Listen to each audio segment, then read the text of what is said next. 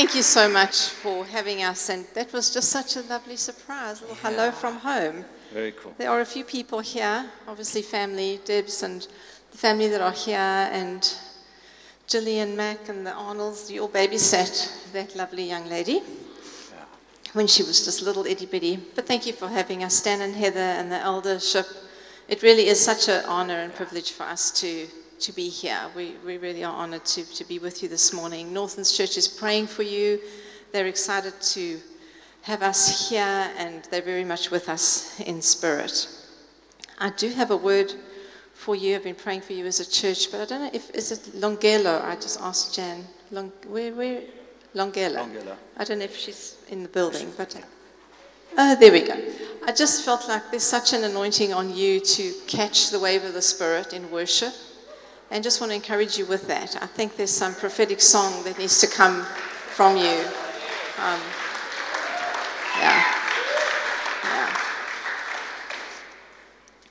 So I've been praying for you as a church for a couple of weeks, and I do always submit this word to you as a leadership.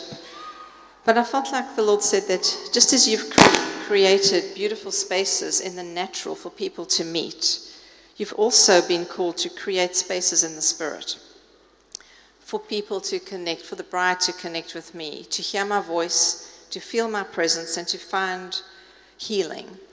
I feel like the Lord says that I've called you, Glenridge, to be a place where many can come and drink from a pure stream of my love and grace. Over the years, the enemy has tried to buffet you and even limit your movement and message. But I feel like the Lord says, I have called you to deliver freedom, and the fruit of that is all around you. And then I saw a picture of just a frame being enlarged, and I believe the Lord says that the frame around you is being enlarged because he's giving you more ground in the Spirit. But I think it might also be more ground in the Spirit, in the natural. I don't know if there's any building projects coming up, but I feel like there's supernatural provision for you. Okay, maybe there is. I feel like the Lord says there's supernatural provision for you for building because there's more to be built. He says, be encouraged by the life flowing through you because there's more. There are deeper places for you. There are wider spaces I'm going to lead you into. I believe that's in the things of the Spirit, but also in the natural. Your humility and love for one another as leaders makes a way for you. And then to Stan and Heather, I just feel like the Lord says, well done to you. He commends you for the way that you've led. And I always have just a heart for leaders because I know that you carry a weight that not everybody does. But I believe he says that you've led so well in these last 2 years. And I saw you both holding the wheel of a boat being tossed back and forth, but you refused to let go. And the Lord says his faithfulness and your love for your people is to be commended. You are true attendants of the bride. And he says to you, well done. Yeah. Amen.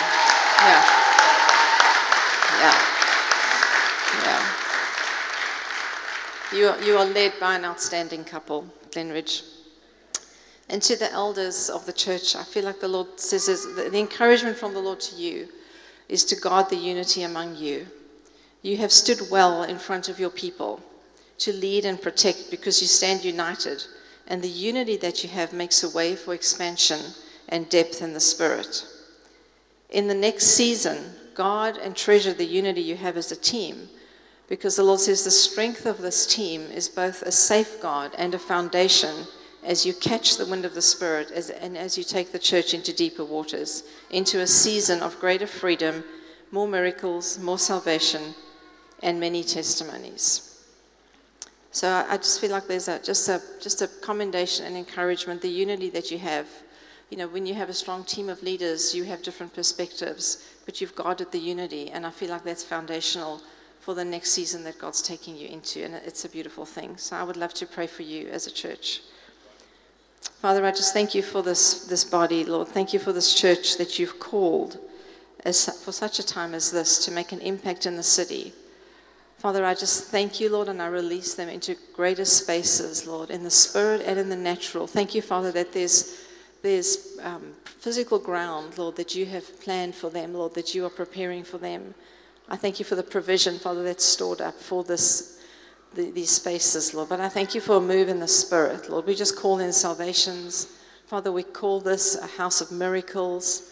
Lord, I thank you for that you are enlarging the territory beneath their feet, Lord.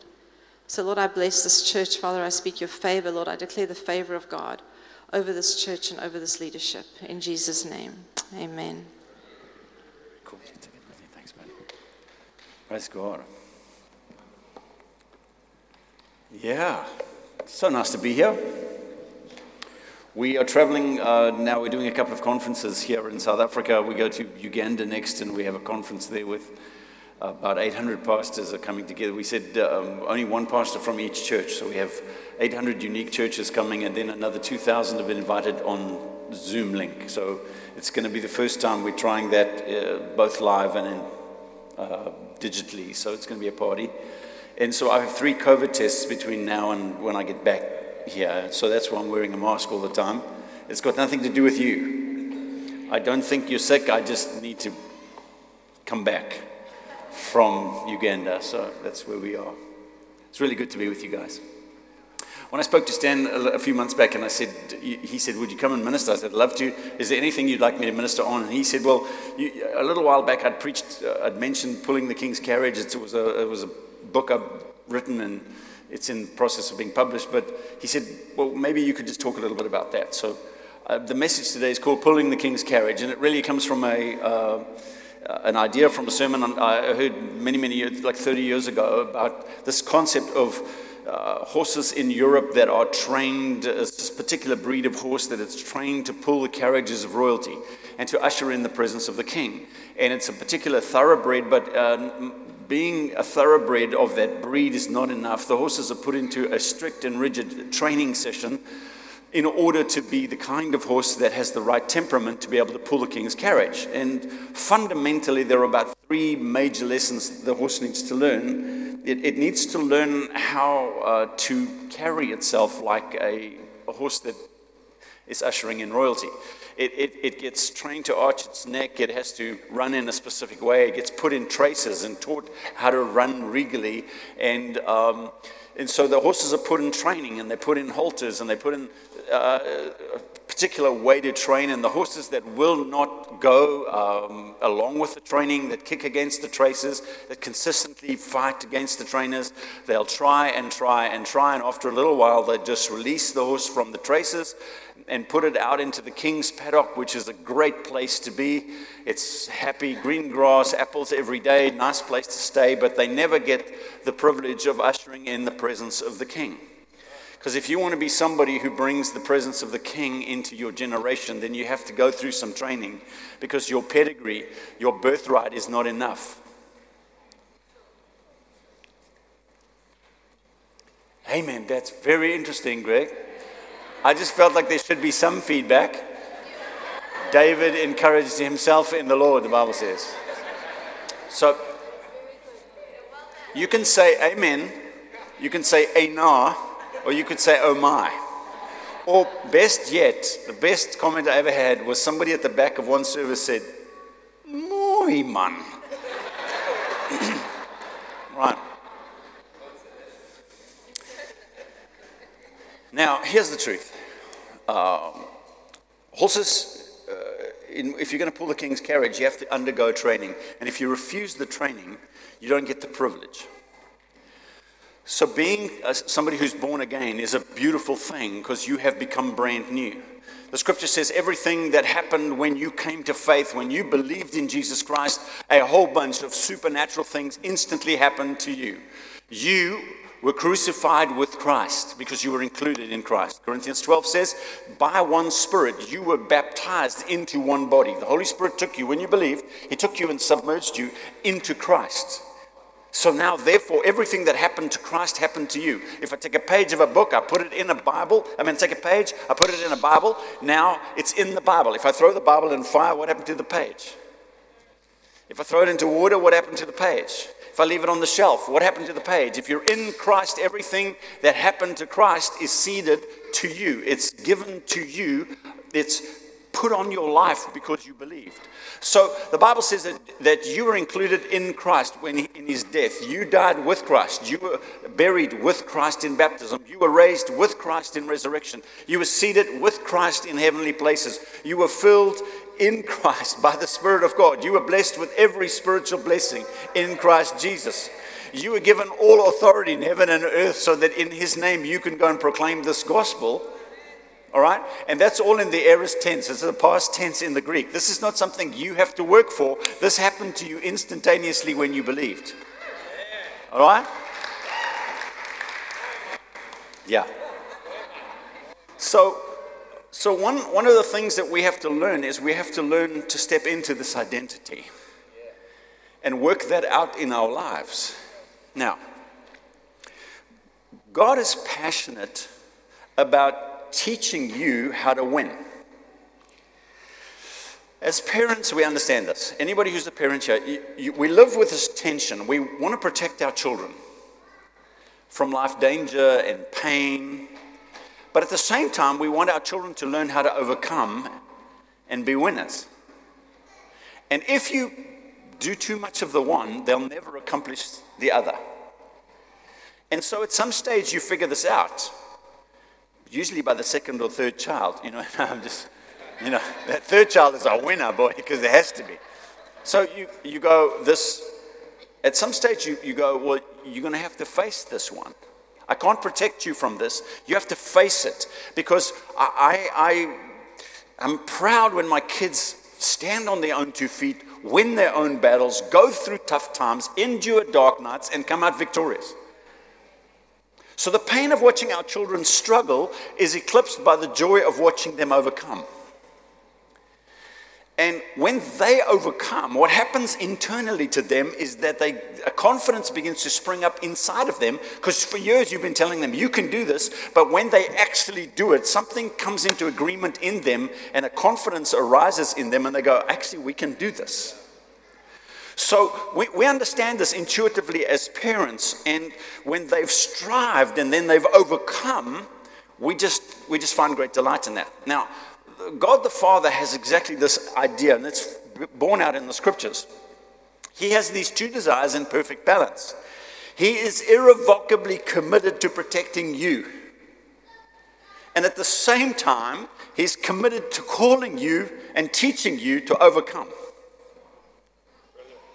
So when God's calling you to overcome, the problem is that this world and the theology that springs up from people who don't know God is that the moment tough times come, people go, oh, it's because of God hates you. It's because of that sin in your life. You were exposed to your uncle's great card trick or whatever it is, right? There's always a reason, because the moment tough times come, people misunderstand the tough times. And almost automatically, we always ascribe meanness to God. We don't ascribe greatness to God, which is what the Bible says you should do. We ascribe meanness to God. He hates me. It's because of that weakness in my life. It's because of that sin I committed.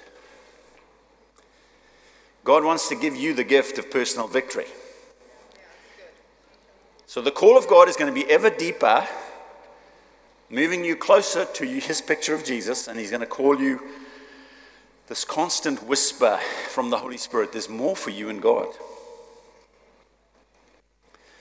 Now, just like if you want to pull the king's carriage, if you refuse the training or don't do well in the training, you eventually will be put into the king's paddock. It's a great life. You'll have happy days, but you never get to bear the presence of the king into your generation. And I want to be one of those people who ushers in the presence of my king. But that's going to cost you. So I want to raise just a few ideas. We'll see how far we can get in this message because it's a bit long, but just a few concepts that I want you to get. And if you get the concepts, then I think we've done well today. Number one, God's dream for us governs his dealings with us. God has a dream for you. There's a whole bunch of scriptures. We could, Psalm 40, how precious concerning me are your thoughts, O Lord. Were I to count them, they would outnumber the grains of sand. God has more thoughts about you than there are grains of sand, the Bible says. How precious about me. There is a giant of a God in you, and he dreams great dreams for you. God is dreaming about you, and it's that dream that God has for you that governs his dealings with you. So when he formed you together, put you together in your mother's womb, which Psalm 139 says, your eyes saw my unformed body when you knit me together in my mother's womb, and God called you to something out here. And so in your mother's womb, he began to build into you what was necessary, the raw ingredients to help you get to where his dream is for you. Do you understand?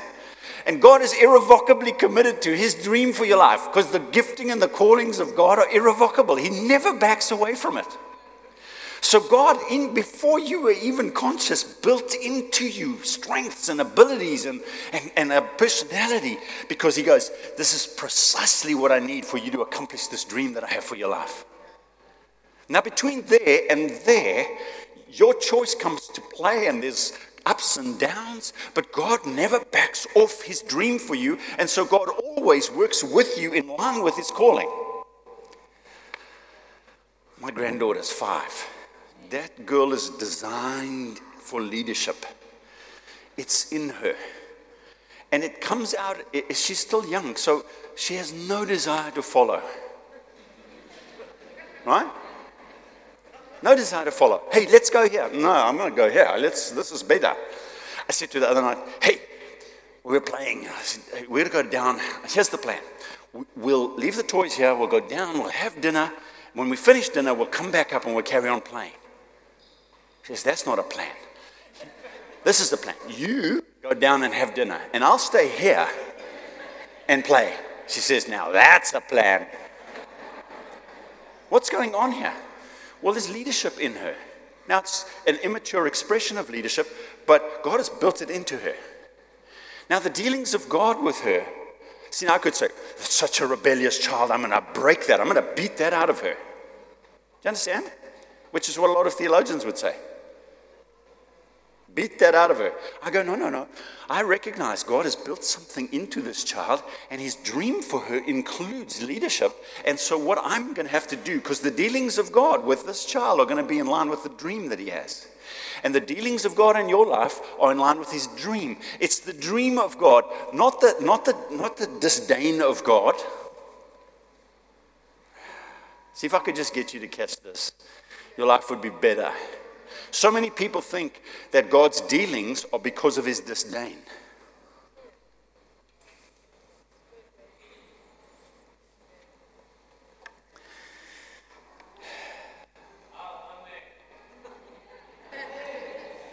Okay. God is committed to working in you what is necessary to achieve his work through you. So he's going to work in you discipline. He's going to work in you character. He's going to work in you perseverance. Because if you want to get up here, you need to be sustained by that much character. And you need to be sustained by that much gifting. And you need to be grown into this thing. And so God starts you here and he goes, I'm taking you there. And so he knows that in order to live there, you have to have that much perseverance. And the way that perseverance comes into your life, you know how that works? The testing of your faith develops perseverance, which must finish its work in you so you can be mature and complete and not lacking anything. And so God's dream for you is to live up here. And he goes, woo, I'm going to help you get there. And next thing you know, there's just pressure on every side. God hates me. No, his dream for you means that you have to go through. You have to learn how to overcome.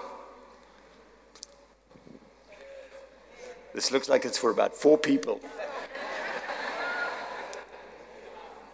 Psalm 138, the Lord will fulfill his purpose for me, David said. God is committed to his purpose on my life, and God is committed to his purpose of your life. And whether you failed or not, whether you've sinned or not, whether you've fallen short or not, did not change God's dream for your life. His dream for your life is irrevocable. He doesn't move it. And so it's not about the current resources or the current circumstances or the current ability of your heart. It's about God's dream for you, and God never backs off his dream. And even though I may stray or lose heart or get dirty or fail or be faithless, he remains faithful because he cannot disown himself. He believes in you, and you were created for glory. So his faithfulness requires him to be committed to your development. until the time where you say, no more. Then he'll release you from the traces, put you in a paddock, and you can roam free. And that's death to me. His excitement about his dream for your life is what governs his dealings with you. Don't forget that. Number 2, God's delight in you governs his discipline of you. By the way, his discipline is always for your good. This is what Proverbs 3 says. The Lord disciplines those he loves as a father, the son that he delights in. Don't miss that. God disciplines those he loves like the father, the son he delights in. Come here. Oh, buddy, we don't do that in my family.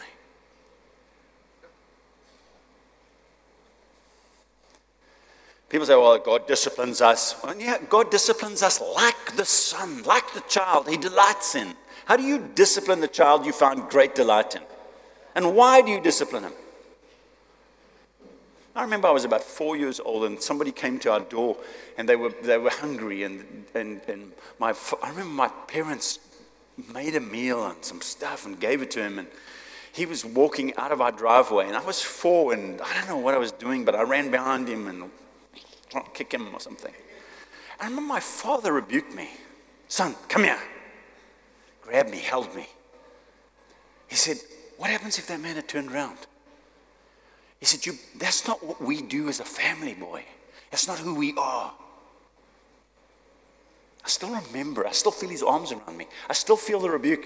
That's not who we are, son. We don't do that to people who come to our door. God disciplines us because he delights in us.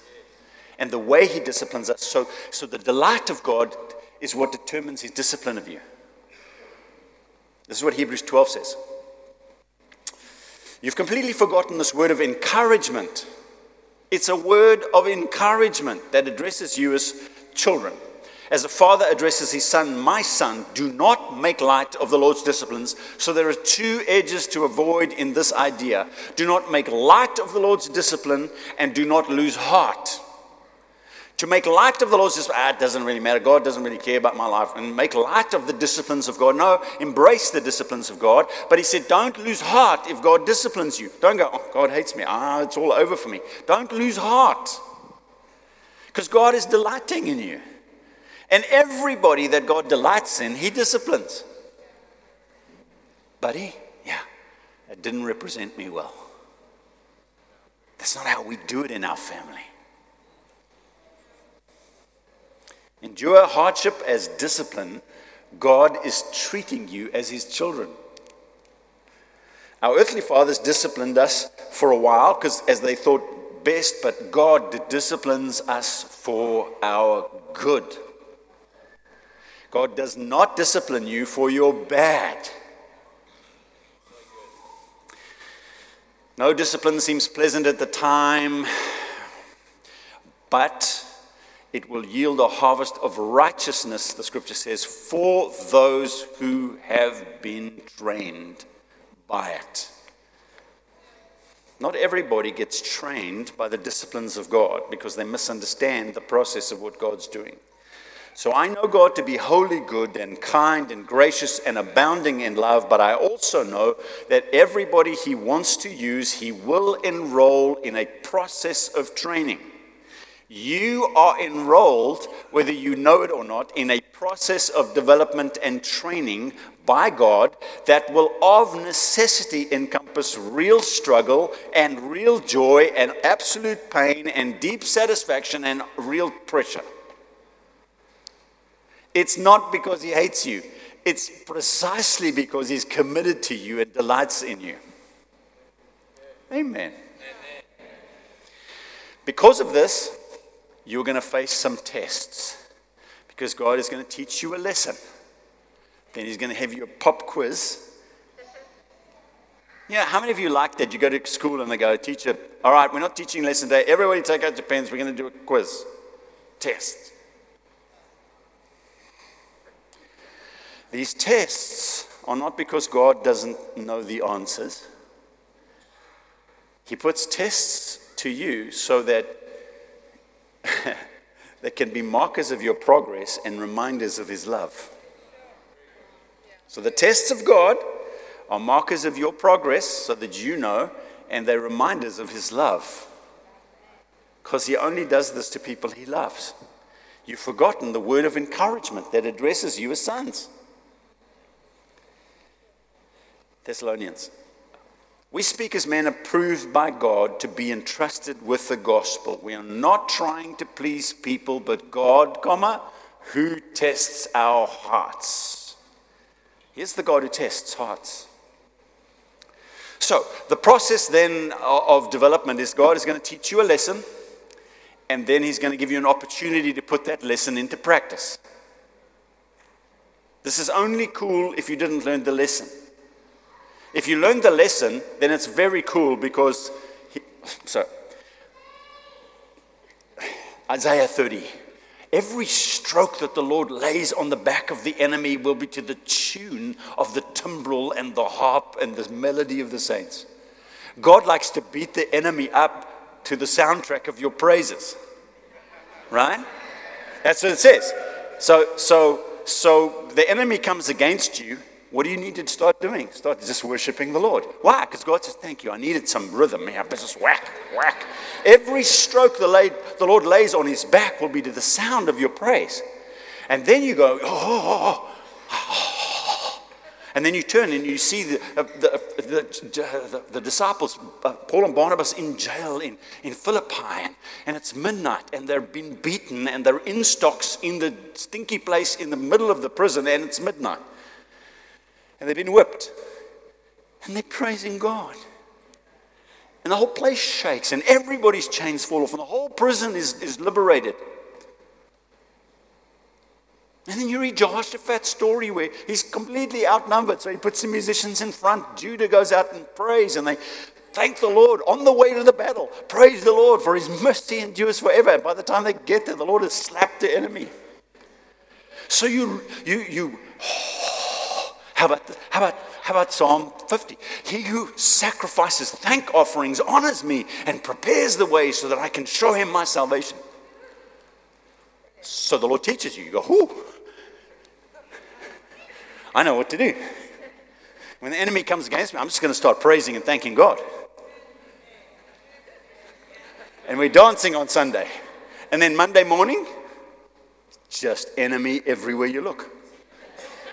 God, what happened? He goes, pop quiz.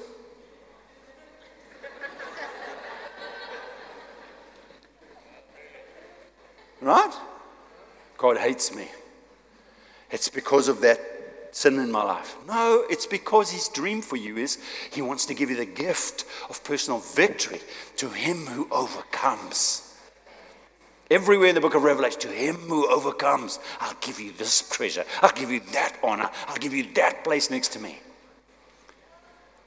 So He teaches you the lesson. On Sunday it's dancing. On Monday it's weeping. Not because He hates you, but because He's saying, hey, remember? Praise me a little. But Lord, my feet are in stocks. My boss is being mean. Circumstances are horrible. Yeah. I showed you yesterday how to break this. Did you hear the sermon? Did you get the message? Good.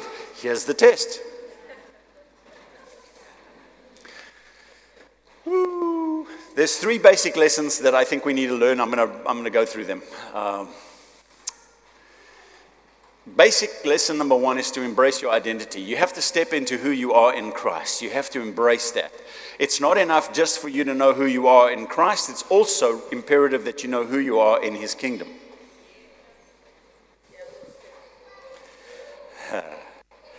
The second lesson you need to learn is the lesson of listening to only one voice.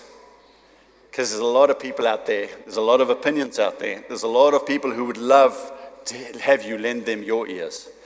The enemy, your enemy, prowls around like a roaring lion and is desperately eager for you to give him your ears so that he can define you. He would love the privilege. Do not give it to him. And thirdly, there's the lesson that we have to learn of working in team. Lesson of identity, the lesson of listening to one voice, and the lesson of working in a team. So let me just talk briefly through each of those lessons, and then we'll play with one of the tests that comes with the lesson, and then we'll see what the Lord wants to do. Embracing the lesson of identity, the test of obscurity. Basically, the horse is taken into training and is given various opportunities. Because he's at the king's stable, a lot of visitors come, and some of the horses are taken and put on display, show ponies, and kids come and admire them and take their photograph. And our hero horse is put out there for a week, and everybody's taking his photo, and he's learning various poses, and he's loving it because he's just getting accolades, and people are going, "Oh, so beautiful, so amazing, so gifted, so wise." And you sip at that's 98% proof alcohol. You just sip at that praise. A crucible is for silver and a furnace is for gold. Proverbs says, but a man will be tested by the praise he receives.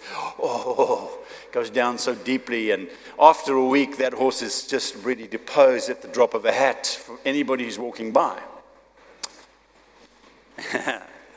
Because he's learned how to bear himself. He's learned how to pose. And then the next week, they take him off that duty and they put him on the menial, go help muck out the stalls. And he's knee-deep in mud, and it's not great.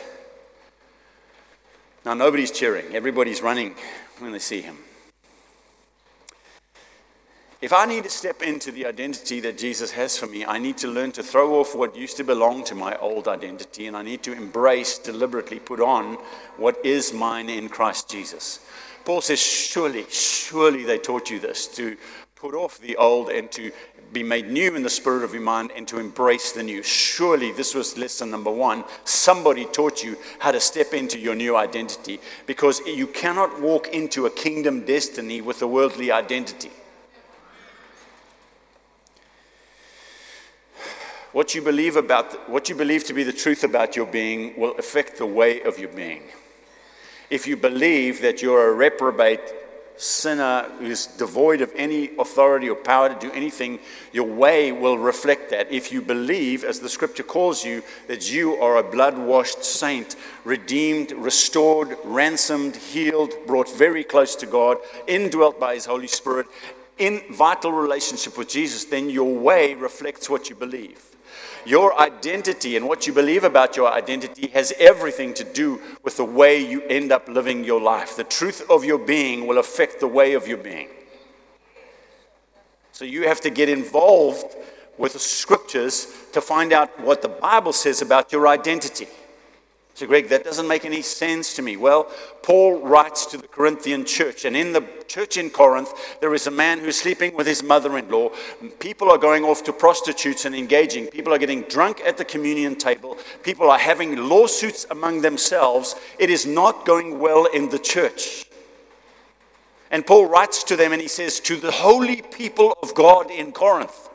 Okay, are you writing to the right people, Paul?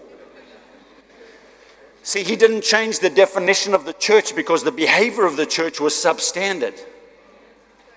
He kept the definition of the church, and then he says this to the Galatians. He says this to Colossians. He says, listen, in Ephesians, he says, listen, let there be no coarse joking or foolish talk or suggestive language among you, because these are improper for God's holy people, which is what you are.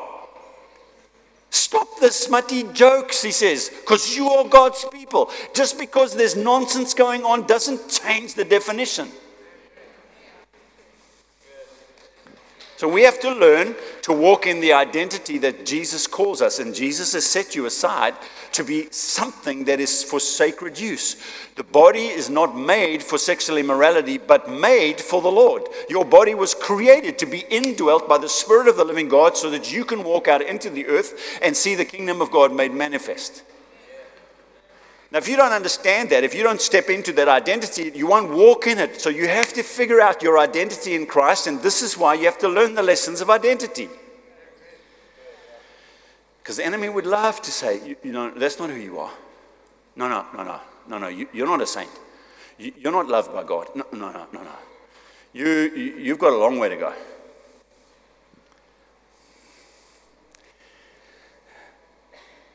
It's not your love for God that's holding you in place. It's His love for you. This is what John says. This is love. Not that we loved God, but that He loved us and gave His Son to be our sacrifice of atonement. This is love. Peter, Jesus said, you're all going to deny me. He said, point of order, Mr. Chairman. Can I just say this? This lot, they might all deny you. But me, never going to happen. Jesus said, before the rooster crows tomorrow morning, you will deny me 3 times. Peter thought it was dependent on his love for Jesus. Hey, Peter, do you love me more than these? When Jesus reinstates him, he teases Peter. He goes, Peter, do you love me more than these? Like he said before. It's not about how much you love God, it's about how much He loves you. He's irrevocably committed to you in Christ. When you step into that identity, you find a peace. Because it's what Romans 5 says. Since I have been justified by Christ Jesus, I have peace with God through my Lord Jesus Christ. I currently have peace. I'm not striving. I'm not fighting. I'm not working. I have peace. Why? Because He did the work, and I believed. There is therefore, Romans 8, there is therefore now no condemnation, 0 condemnation for those who are in Christ Jesus. Remember David? Oh, we're going to move on. Remember David? He comes down to the battle, there's Goliath, and Goliath irritates David. He goes, I'll go slap this guy. Everyone's running away. But they're talking about they're all trying to encourage one another. Let's find a champion. So they go, you know what's going to happen to the guy who kills Goliath? His family will be exempted from taxes for life. He'll be made a general in the army, and he gets to marry the king's daughter. So David, his brother comes up, and he's asking, what happens to the guy who killed? Because he's already decided, I'm going to go slap this guy. And they say, no, you're going to marry the king's daughter. And so he does. He goes and kills Goliath, and he comes back, and they go, here she is. And he goes, yeah, I can't do that. I'm just a shepherd boy. I'm just a shepherd boy. That's the king's daughter. I can't be a general. And so they give her to somebody else. And then a few years go by, and David's sitting at the king's table. He's the general now in the army. And so he's sitting next to Saul, and he sees how court life works, and he's had success. And then the next daughter comes along, time for marriage, and they say, would you like her? And he goes, yeah, I think I can do that. What changed? David had been told by the prophet years before, you're going to be the king. To marry the king's daughter was appropriate for his station, but he couldn't accept the identity that God had given him, so it took him a little while to step into the identity. And then years later, the Bible says David is made king, and he's built himself a palace, and he's standing in the palace that he built in Jerusalem. And then the Bible says something funny. And then David perceived that he was king. Hey, I'm the king. Years after he was anointed, years after he was made king, he's built a palace. And then it clicks. This is who I am. Some of you are sitting here, and it's time for it to click. You're beloved of God. You're a child of God. You've been brought very near. You have to throw off what belonged to your old. You have to put on the new. You have to embrace it.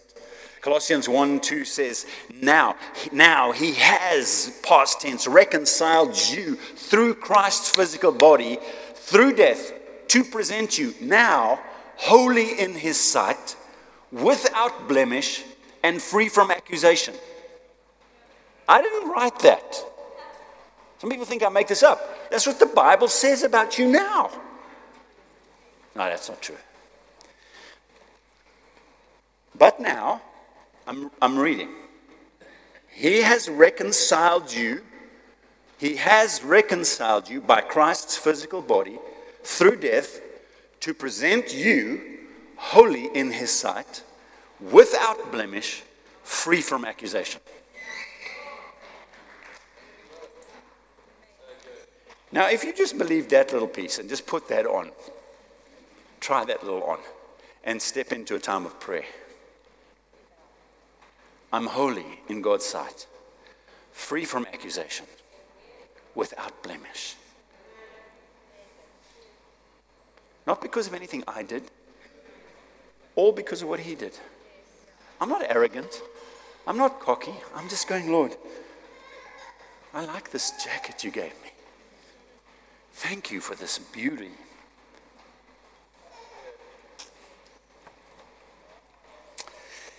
If you embrace who you are in Christ, it'll explode peace and joy into your life.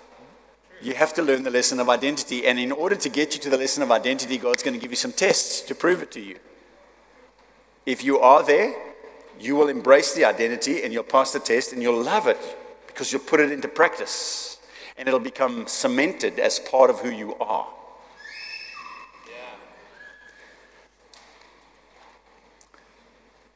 One of the tests, there's too many tests to go through that the Lord put you through to help you gain your identity. One of the tests He put me through was the test of obscurity.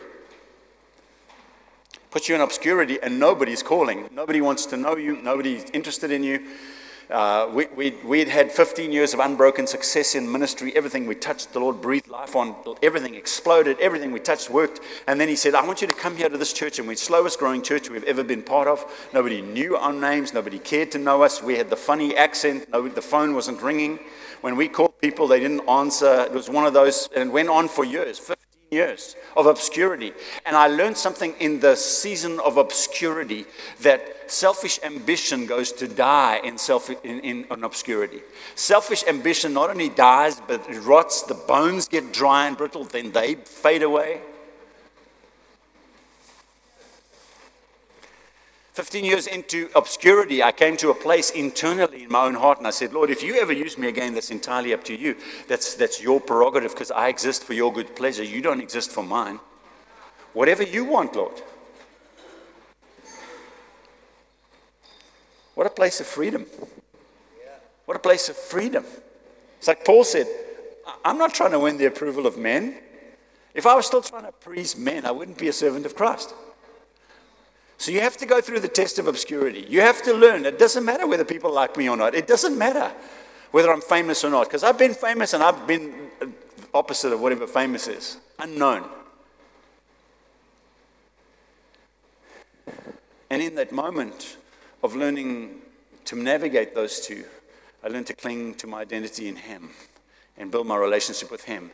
And once that is cemented, the rest doesn't count. I care very little, Paul said, if I'm judged by you or any other human court. I don't even judge myself. God's the one who judges. The only way you get there is you take the test of obscurity.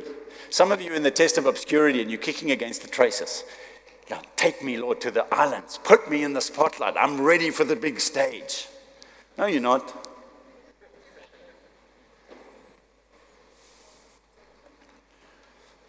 Am I preaching to anyone?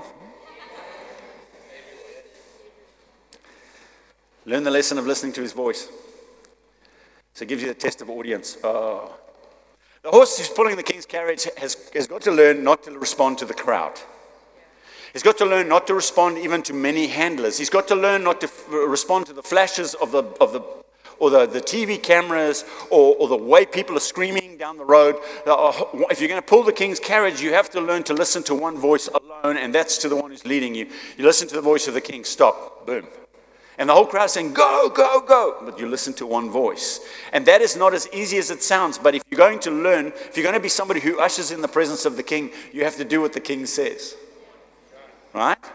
Jesus said, he's standing in the Garden of Gethsemane. He says to the disciples, listen, guys, this is the deal. The Prince of Darkness is now coming. But he has no hold on me. There's nothing in me that he controls. There's nothing that he's got mastery over me. I am in complete mastery over him. He's coming and he wants to arrest me. And so Jesus said, the world must learn. I love my Father and I do whatever he tells me to do. So I'm going to hand myself over to the Prince of Darkness. He doesn't have any hold on me. But my Father needs me to go and die for you. So I'm going to hand myself over. So they come, clubs and stuff. And they go, Argh! And Jesus goes out to them. And he says, what are you looking for? They say, we're looking for Jesus of Nazareth. And he says, I am he. And the power of God hits them all to the ground. That's what the Bible says. Boom. So Jesus is walking up and helping. They've come to arrest him, helping them. No, you can stand. Who have you come for? This Jesus. Because I told you, this is me. You're arrested. That's how Jesus got arrested. Okay, you've got me. And they led him away. You have to learn that if Jesus is applauding, then it doesn't matter who else likes it or not. And if Jesus is not happy, it doesn't matter who else is giving you a standing ovation. You have to learn to live for an audience of one. That's why Paul said, we make it our goal to please him. I care very little if I'm judged by anyone. I want to please him. So I'm looking through the crowd for his face. I'm listening for his voice. I want to do what he says. I want to go when he says go. I want to do the things that he wants me to do. We must clearly demonstrate whose voice we're focused on when Jesus' voice is at odds with the voices around us. That's when you get to test. Everybody's saying, you should do this, you should do this. And then the Lord says, no, you go there. You say, love you all, we're going here. But that's stupid. That's not the good thing to do. Why are you doing that? Because that's where Jesus is going. And I'm sticking with him. And if you want to bring heaven to earth, you must learn this lesson. And you will face tests. Abraham had to learn this lesson. Okay. God comes to Abraham. He says, I'm going to give you, look at the stars. He goes, yeah. He says, I'm going to give you that many descendants. Abraham says, great. And 25 years go by, and he still hasn't had his son. So he had a son with a slave lady, and the Lord said, yeah, that is your son, but that's not what I'm talking about. So now he's 98 actually, and his wife is 89. And they've lived in the desert for the most part. She's an 89-year-old desert dweller. No oil of Olay for the skin. And God says to him, Abraham, next year this time, that lady is going to give you a son. And the Bible says Abraham faced the fact that his body was dead and that her womb was no longer functioning. And he said, Amen. I believe. And God said, it's my friend. Abraham had to learn to listen to this voice more than anything else. God took Israel into the desert.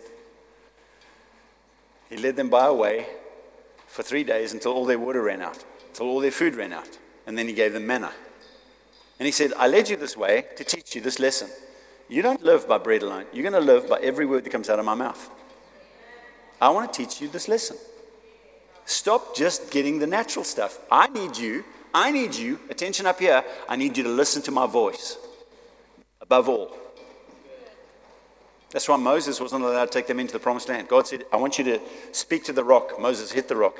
And God said, because you didn't consider to honor me as holy in the eyes of the Israelites, because you didn't model for the Israelites listening to my voice, you can't be the leader that takes them into the promised land. Hello. This is an important lesson. You're going to have to learn it. I'm going to have to learn it. And there are going to be tests. The crowd will be fickle. The master will be faithful. The people who were screaming, blessed is he who comes in the name of the Lord on Friday, were screaming, by what authority do you do this on Saturday? And on Sunday they were saying, crucify him. Crowd is very fickle. If you live your life for the crowd, you're in trouble. John 12. Many, even among the leaders, believed in him, but because of the Pharisees, they would not confess their faith for fear that they would be put out of the synagogue, for they loved the praise of men more than the praise of God. You want to bring the presence of King into your culture, you're going to have to learn to stop loving the praise of men. Because inevitably, the voice of the King is going to require you to do something that the crowd will not like. Inevitable.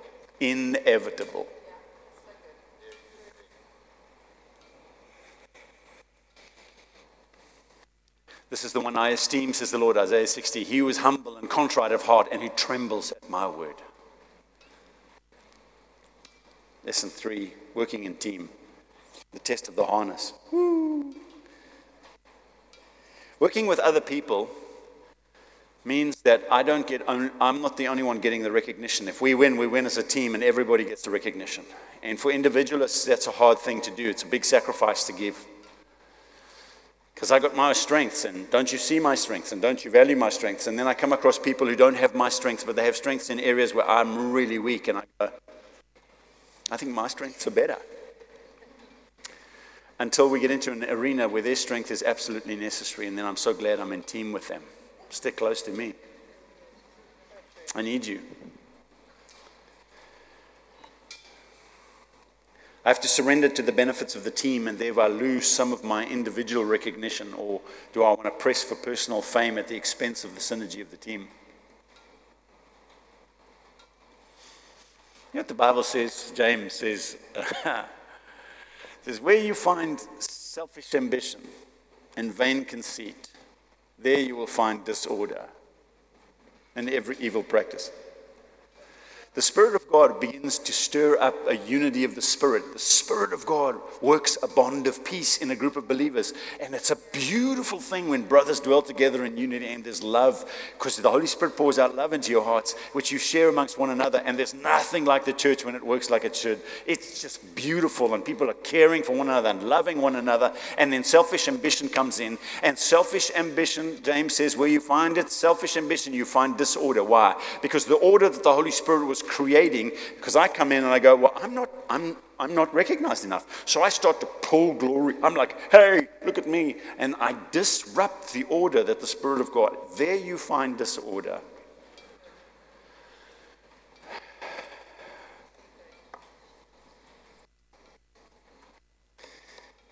I had so much more to say, we don't have time. In my story, I write about the horses that have stayed in the traces. And they are marked with the poles on the sides. You can see the marks of the pole. You can see the places where the traces have chafed the horse. They have scars because they've been in battle for the king. They walk with a limp. And the young horses who haven't been through the traces are looking at the old horses, and they're comparing themselves and going, I'm much shinier than them. I don't have any of those ugly marks. I'm sure the king would rather have me.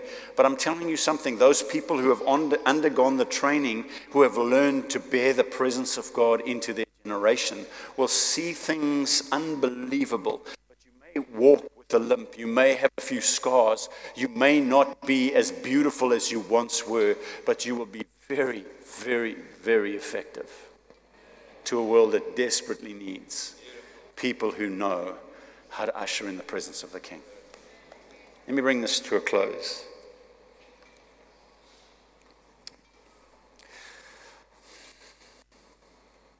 I'm absolutely convinced by the authority of the Word of God that every single person in this room, God has a dream for you. And the invitation for you stands. Would you like to know Him? And would you like to usher His presence into this world? That's the ultimate design. You were born for this. You were designed for this. If you say, Lord, I'd really like to be one of those people who pulls the King's carriage. I want to usher your presence in. Well then, strap in. Because the God who loves you and is desperate to see you win is going to both whisper encouragements to you and teach you lessons, and then help you through a test so that that lesson is ingrained and built into you. It becomes first nature to you. This is who I am. This is how I operate. And you will be strangely different to the people around you, because when troubles come, you begin to praise and they go, I don't think he gets it. But you actually get it more than anybody, because the Lord has taught you how to deal with things. He's taught you how to respond. You bear yourself with a regal setting that doesn't make sense to the people around you. And somehow the presence of God comes into a room when you come in the room. I want to be that guy. And this is the price tag on it. Do you want to be that person? because it's available to you. Don't make light when the Lord disciplines you. And don't lose heart because it's happening. God is treating you like a child He delights in. Let's pray. Father, there are many of us in this room who, when we talk about these things, our hearts burn. We want to be people, Lord, who pull the King's carriage. Deliver us, Lord, from an easy life of inconsequence. Deliver us, Lord, from the wide open paddock where there's no responsibility in the kingdom. Deliver us, Lord, from every need met and nothing of eternity.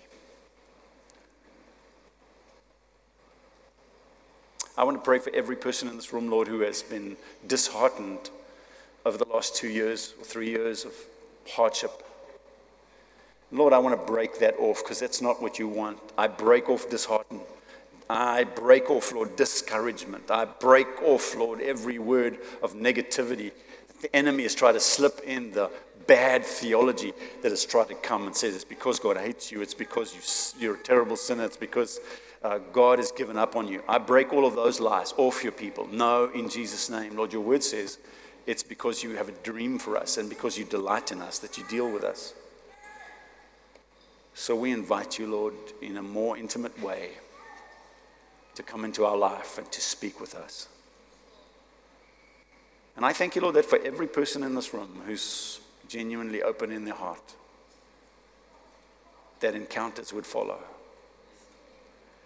Lord, would you do us the favor of when we're in the test, would you remind us, hey, this is a test.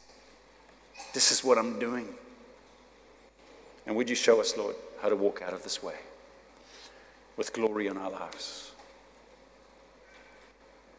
Lord, you've spoken about freedom in this house and growth and new expanse. We just agree with that and celebrate it, Lord. Do it, Lord, and do it speedily for your name's sake. Make it quick, Lord, so that everybody would know God did this in this city. Thank you for your kindness to us, Lord. In Jesus' name, amen.